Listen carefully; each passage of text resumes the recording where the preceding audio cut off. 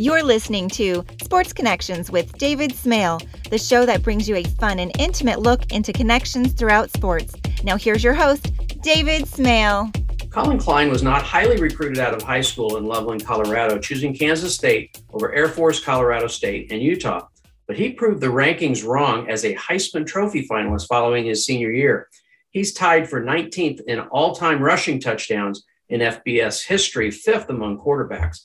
Despite his success, he was invited to the NFL Combine as a tight end. He wanted to play quarterback, and he was invited to one NFL and one CFL training camp. Didn't make either roster, so he focused on coaching, where the climb up the ladder was expected to be steep. But Collin immediately joined the K-State coaching staff, and other than one season as quarterbacks coach for Northern Iowa, he's been with the staff ever since. He's the lone holdover from Bill Snyder's staff, and this past offseason, he was promoted to offensive coordinator by head coach Chris Klieman. Collin, welcome to Sports Connections. Great to be here. Thank you. So why has K-State been such a good fit for you, both as a player and as a coach?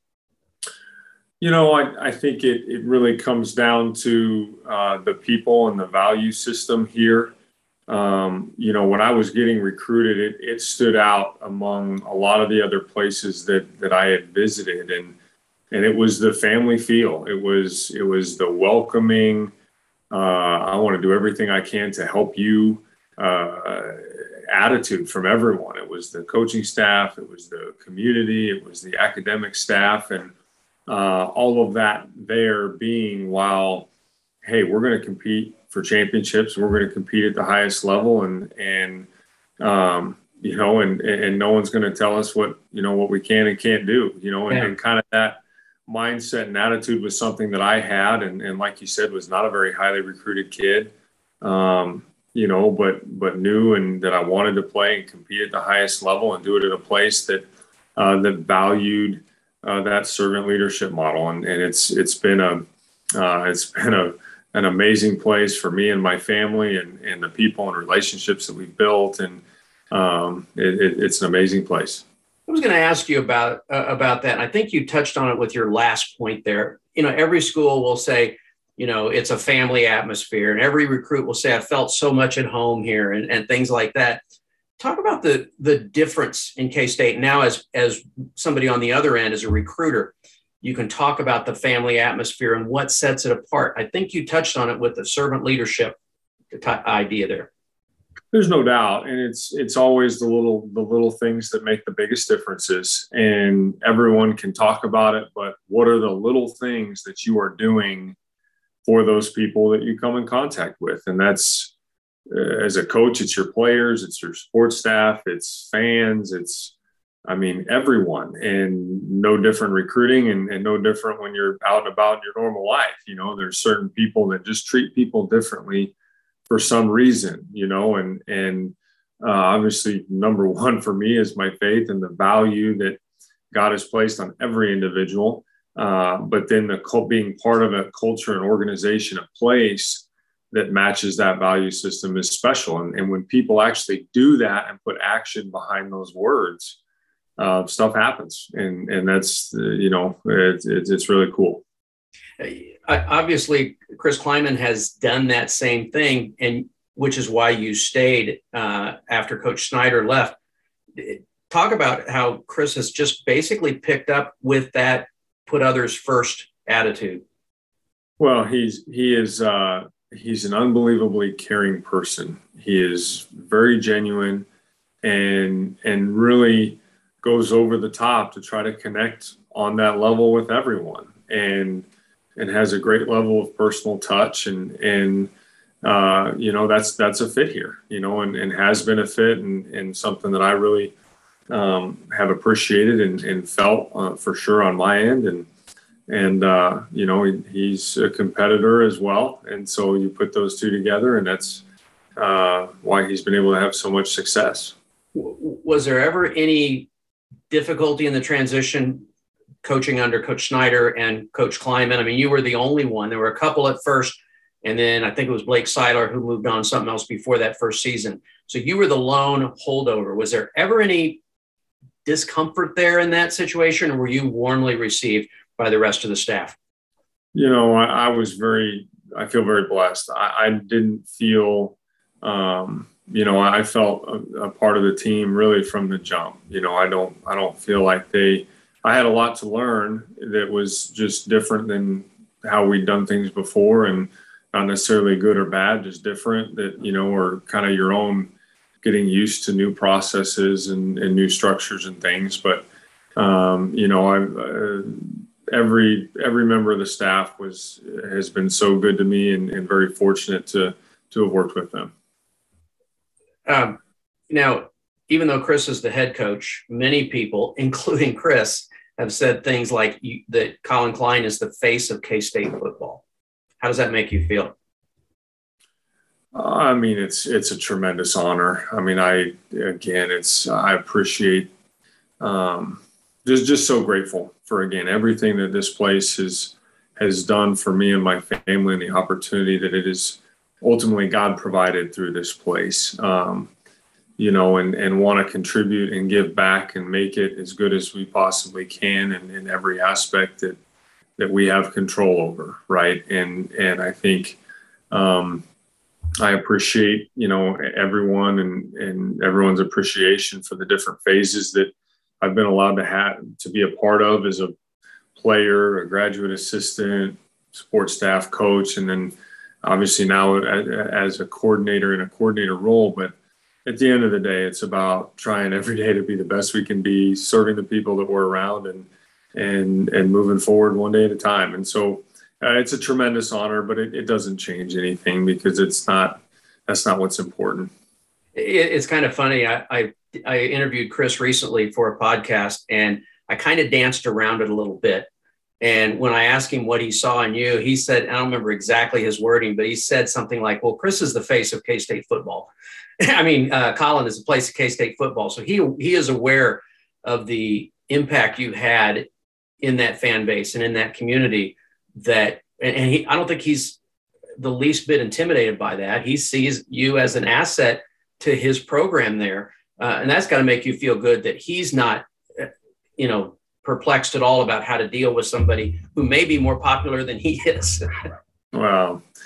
It's credit his, again, security and his vision and caring about the place. And it's not about him. And he emphasizes that, but he lives it, and it's not, he never says it's his program. He never says it's, whatever, because it's none of ours. K-State is, it's bigger and has a reach, and has the ability to have the impact with the right people in the right places to do some amazing things. And that has nothing to do with any one of us, but all of us. And I think I've certainly respected that a lot and appreciated that a lot. And I know he knows and feels that I'm coming at it from the same way. So it's not, however that, whatever that looks like at that day or opportunity or whatever we need to get done. I want to do it for him and K-State, and I know he wants to do it for me. So it's a good working relationship. Yeah, for sure. Now you've moved up the coaching ranks pretty quickly. I'm not sure exactly how. I think you're still in your 20s, maybe 30.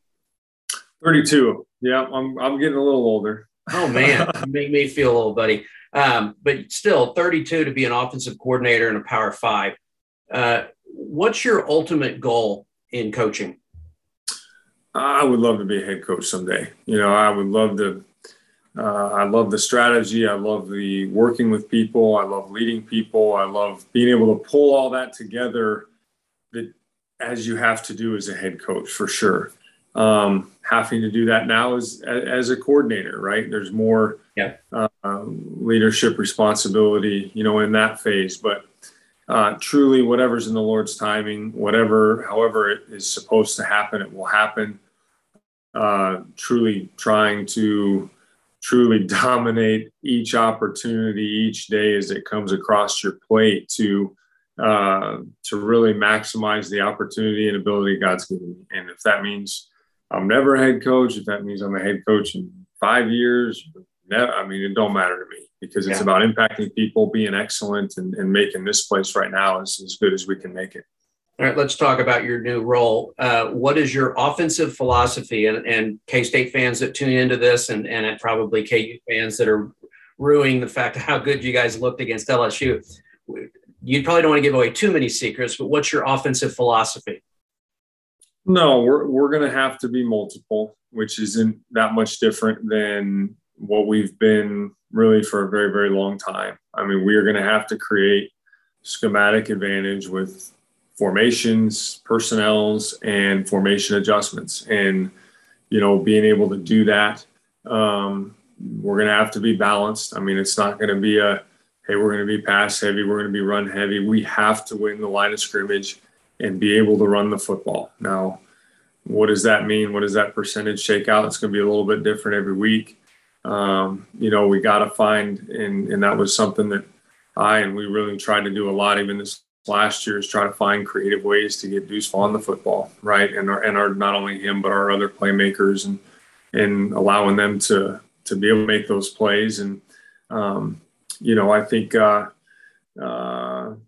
power spread type situation where we're going to be in multiple formations, winning the line of scrimmage, utilizing some of the quarterback option read game and quarterback run game that we've done for a long, long time here, and still keeping the nuts and bolts of, what we've done here the last couple of years. Cause there's, it's never one thing. A lot of times it's a couple little things. And I think being able to tweak some of those little things and tighten things down while still keeping some of those good guts, I think is definitely to our advantage. So, every team is different. Every year is a little different. So we will probably morph and grow and change a little bit with our personnel, but we have to be in attack mode as an offense. We can't, we're trying to score one more than they do, but that's easier when you score a lot, we need to have that mindset as an offense that, hey, we got to try to go win this game, and do it by scoring points and put the thing on our shoulders. And then, our defense is going to play great and special teams is going to lift us. But, we got to take that ownership as an offense. One of the things that's a criticism of every offense, and we certainly here in Kansas City, we certainly see it with the Chiefs, is taking the foot off the gas when you're up 21-3 in the first half. What is your philosophy about, keeping the attack going even with a big lead? Well, you got to have a really good feel for your team. You got to have a really good feel for the game because, any of us guys talking about past games and situations like that, well, how did it turn out? And then, it was the right decision. That's the armchair quarterback on things. So you can look back and be like, well, what if the Chiefs had been aggressive and had 3 turnovers and all of a sudden everyone's saying, well, you got a 3-score lead. Why aren't you being more conservative? You know what I mean? It's no different than, in any game. And so you just got to have a really good feel. And as a team, player-wise, you got to be really mentally tough to play like it's 0-0, regardless of if you're up by 50 or down by 50. And that's that psychological burden, so to speak, when you're up. It's hard not to play with that, and get tense and try not to lose the game and everything that goes with that. But so you got to be mentally tough, from a player standpoint as a group. And then, as a play caller and as a coaching staff, you got to have a really good feel because there's times that it's going to go both ways. There's times, hey, our defense is playing great. We got to be conservative here. And we got to be conservative. And then there's other times that, hey, we got to keep this thing opened up and humming and us and our players have to be in that relationship to be on the same page, however path you end up having to take. And it's kind of a long answer to your question, but I think it's truly the truth because there's not one. I mean, it's not my philosophy. It's not anyone else's. You can be wrong on that day. And at the end of the day, that's all that matters. Yeah. I mean, if you're playing the Chiefs, a 21-point lead is not safe until there's like 4 seconds left in the fourth quarter. Right. Right. No, right. And, and either side of that coin can bite you in the rear and be a bad deal. And then you give people something to talk about on Monday. So. Yeah. I want to ask you one more thing about your coaching philosophy. And you talked about the fact that the quarterback run being a big part of that. I hate to tell you this, but you don't have a Colin Klein at quarterback who can run through and over people like you used to do. So how do you have to adapt to whether it's the transfer Adrian Martinez from Nebraska or Jake Rubley or, Will Howard? All of them have different skills. How do you have to adapt your philosophy to the skill set of whoever ends up being the number one? No doubt. Well, I think it's there's lots of different ways to try to create that plus one, and different defensive structures make it easier or harder to try to create that in different ways, and I don't think we don't want to run anybody 20, 25 times a game. That was a microcosm of a situation of some roster stuff and timing, and it worked. And then we just kept rolling, you'd ask. And you're probably still sore, aren't you? I'm getting over it a little bit, but finally, but if you'd asked me, hey, before my 2011 season, hey, you're going to run it 316 times, I'd have been like, what world are you living in? You know what I mean? Because that wasn't part of it. Wasn't the plan going in. Right. It started working. And like I said, there was some other factors that were going into it, and it worked, and we made it happen. But, but we got to have the threat of that plus one, whether it's different run pass option opportunities, whether it's some type of read type game where it's not just a totally designed keeper. And then he's got to keep him on his 5 to 8 times a game, and it's not, to me, I think the ability of the quarterback to extend plays. You don't have to be a dual threat guy to extend plays and keep it alive with your arm or control an edge. And if they totally discredit you, get 8 to, whatever it happens to be. But my point in that is, that'll change by the year, but we have to find ways to try to get that plus one. I want to talk about the Texas Bowl. In your mind, was the Texas Bowl an audition for the offensive coordinator position? I think every day was an audition, quite honestly, but it wasn't. Coach Kleiman did a great job of, again, because his focus is the team. My focus was the team. Mm-hmm. We were trying to play as well as physically possible and be as prepared as we could for LSU. And I, we had dialogue about what we were doing and how the plan was coming together and some of our issues and things like that. But I was never in a big picture, like, hey, how am I doing? Or like whatever, because it wasn't about that. We had seniors and players that were counting on us as coaches to do our job and make sure that we were greased up and ready to go for that bowl game. And that's all that mattered. And I knew and had trust that Coach was going to make the best decision for the program, my way or not, because that had nothing to do with it. It's not about me. Mm-hmm. And however the Lord worked it out and it would happen. And so I really had a lot of freedom in my heart of, hey, I'm going to do my best I possibly can for my teammates, for my fellow coaches, for my players, and whatever happens, let it fall where they might. But we're going to be in attack mode and try to do everything we can to make it as good a game as we can play. And our players did it, and they did. They came together, hard circumstances. It doesn't matter how it goes. There's transition. There's, uncertainty in that way. And mm-hmm. and they responded and came together as a group, rallied around us as coaches, and we were able to finish strong, that was the goal. I looked for you after the game. I was able to cover the game for 810 Sports Radio 810. And so I was down there getting sound. I was down in the tunnel after Chris came and met with the media, and Skylar and Deuce met with the media. And then we got some players coming out, and I stuck around a little while longer to see if I could see you as an old friend, to say congratulations, because those of us in the media thought this was the audition, and you couldn't do a better audition than 42 points against an LSU team. Even though they were down a little bit, their defense was pretty much intact, and you guys really took it to them. So I really had hoped to see you there. Sorry I couldn't, so I'm offering congratulations now. But here's the interesting thing to me, Colin. I asked Chris about that in that podcast. Was it an audition? And he said it was an audition, but the game itself was not. It was the preparation leading up to it. It was how you got your players on the same page. It was how you communicated with the assistants under you. It was the whole process Did he communicate that with you? You know,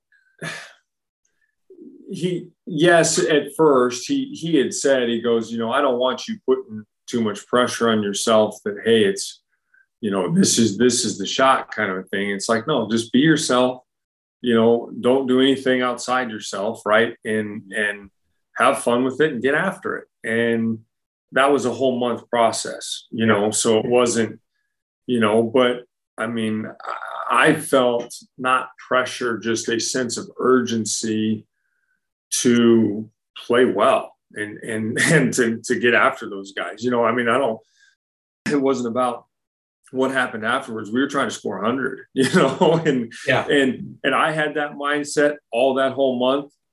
Our players had that mindset, and you have to offensively have that mindset, to play like that. And I think it was fun for them, and they kind of got that taste in their mouth, even through the practice part of, hey, every day we got to go out there like, we're trying to go score 100, and yes, we will do that in a flow, in a complementary fashion, in all the multiplicity of what we do. But so I had a lot of fun with that, but there was a sense of urgency, no doubt. But it wasn't that, hey, I'm going to get the job or not. It was, hey, we got to play well, and we got to do it for each other and finish. And it worked out. What kind of a reaction have you gotten around Manhattan? Obviously, you're fairly well known in the community. You're active in church and things like this. What kind of a reaction? If people come up and said, I am so glad you got the job. I mean, they're fans of K-State first, obviously, and so they're happy because they think it's going to be good for the program. But what kind of a response have you gotten personally from fans about your promotion?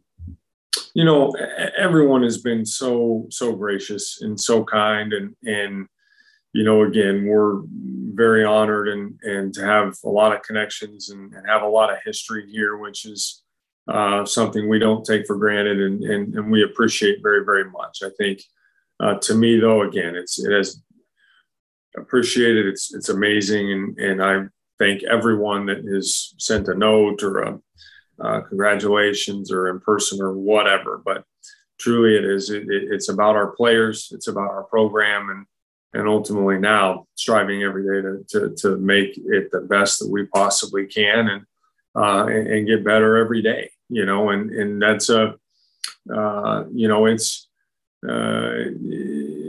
it's easy to have one good game, one good play, but how do you truly stack and put together, an effort of an entire season, an entire off season? That's the challenge of it, and that's what we're facing now. And it's, you can't call a bad play in February, what I mean?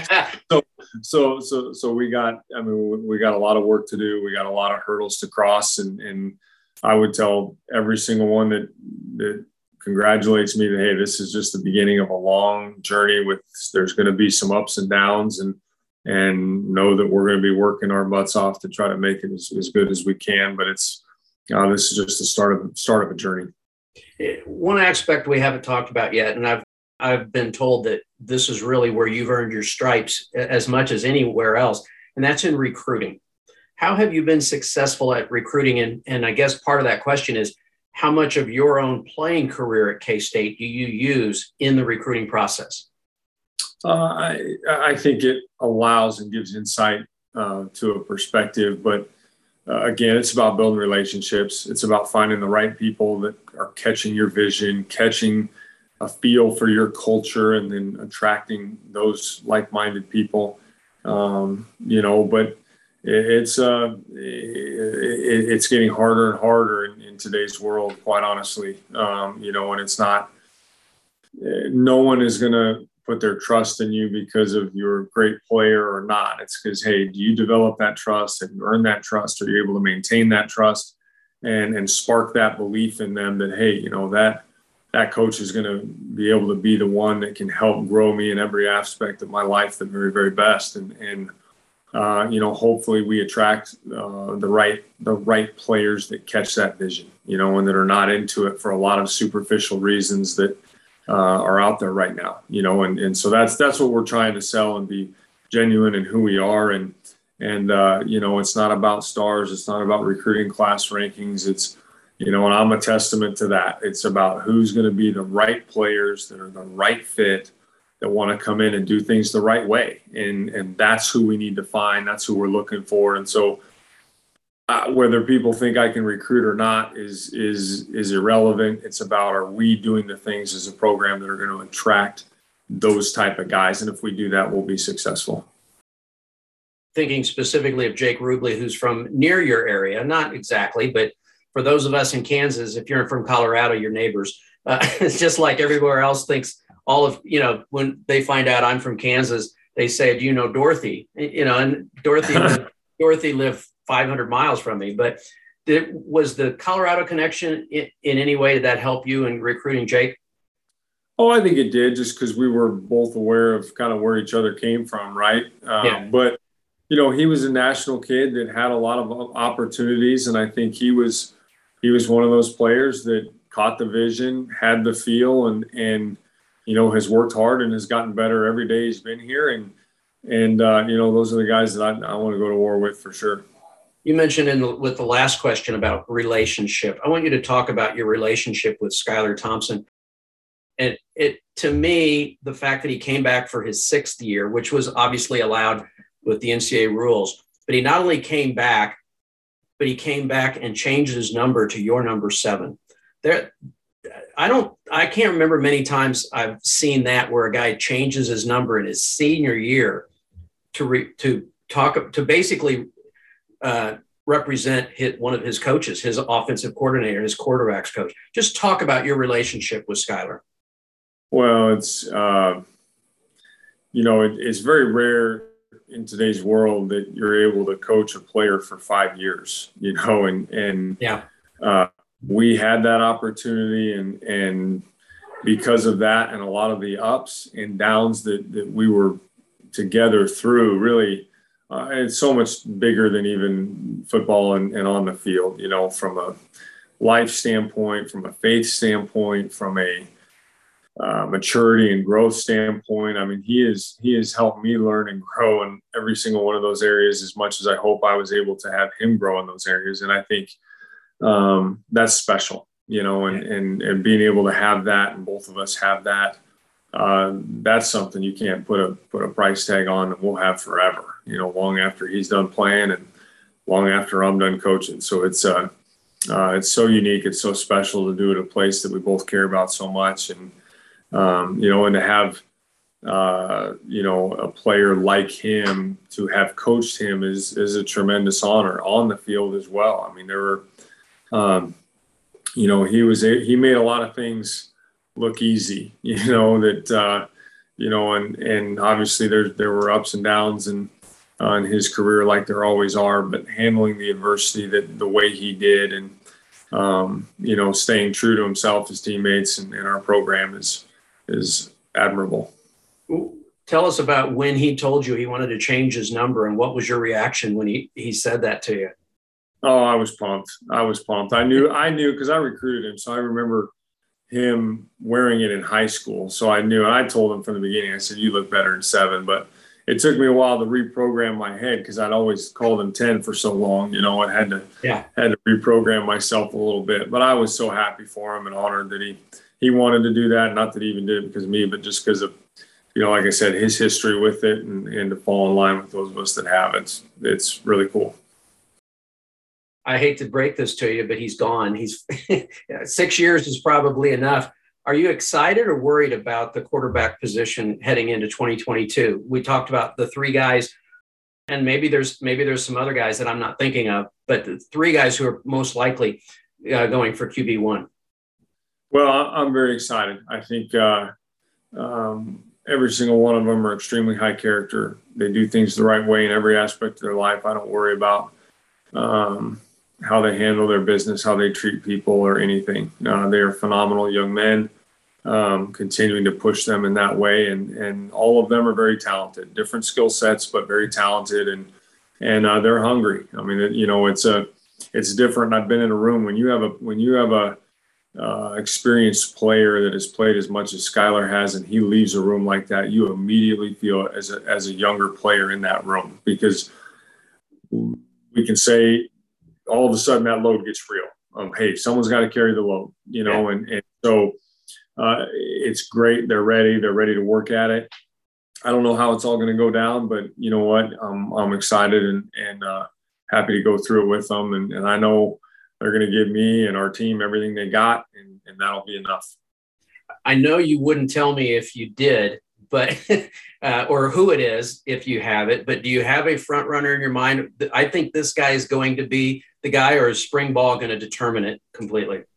No, I think it'll even go into the summer and the fall, quite honestly. I think so it'll be a day-to-day process. It really will.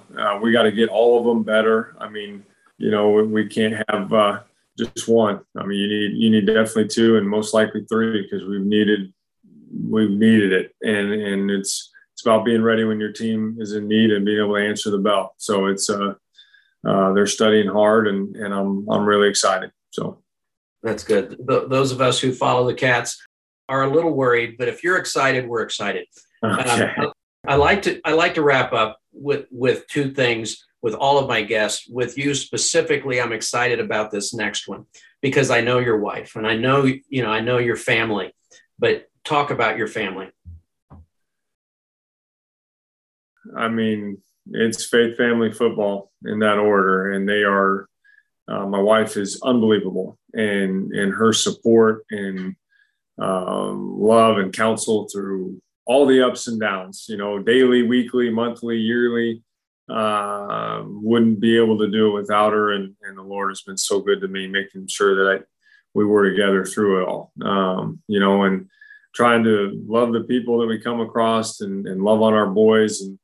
And again, try to instill in them the what's most important seeds in life that both of our parents did to us, and give it everything we got every day. And so fortunate and blessed to be going through all this with them and with her. And, let me interrupt you here, Colin. For those who don't know, you are married to a former K-State basketball player, Shaylin Spaney, whose dad was an All-American football player at K-State as well. So in case people forgot that or didn't know, your boys have some pretty athletic genes in them.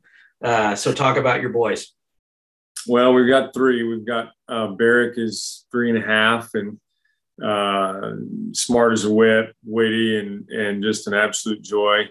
Rhett is our 18-month-old, and he might have some Grandpa Spaney in him. He's a thick sucker now, and he lives hard. I mean, he's bouncing into things and bouncing right up, and he runs things over. He doesn't go around anything. So then our little one Trek is 7 months, and he's a little angel. I think he might have mom's heart right now, but it's all good. Everybody's healthy and extremely blessed.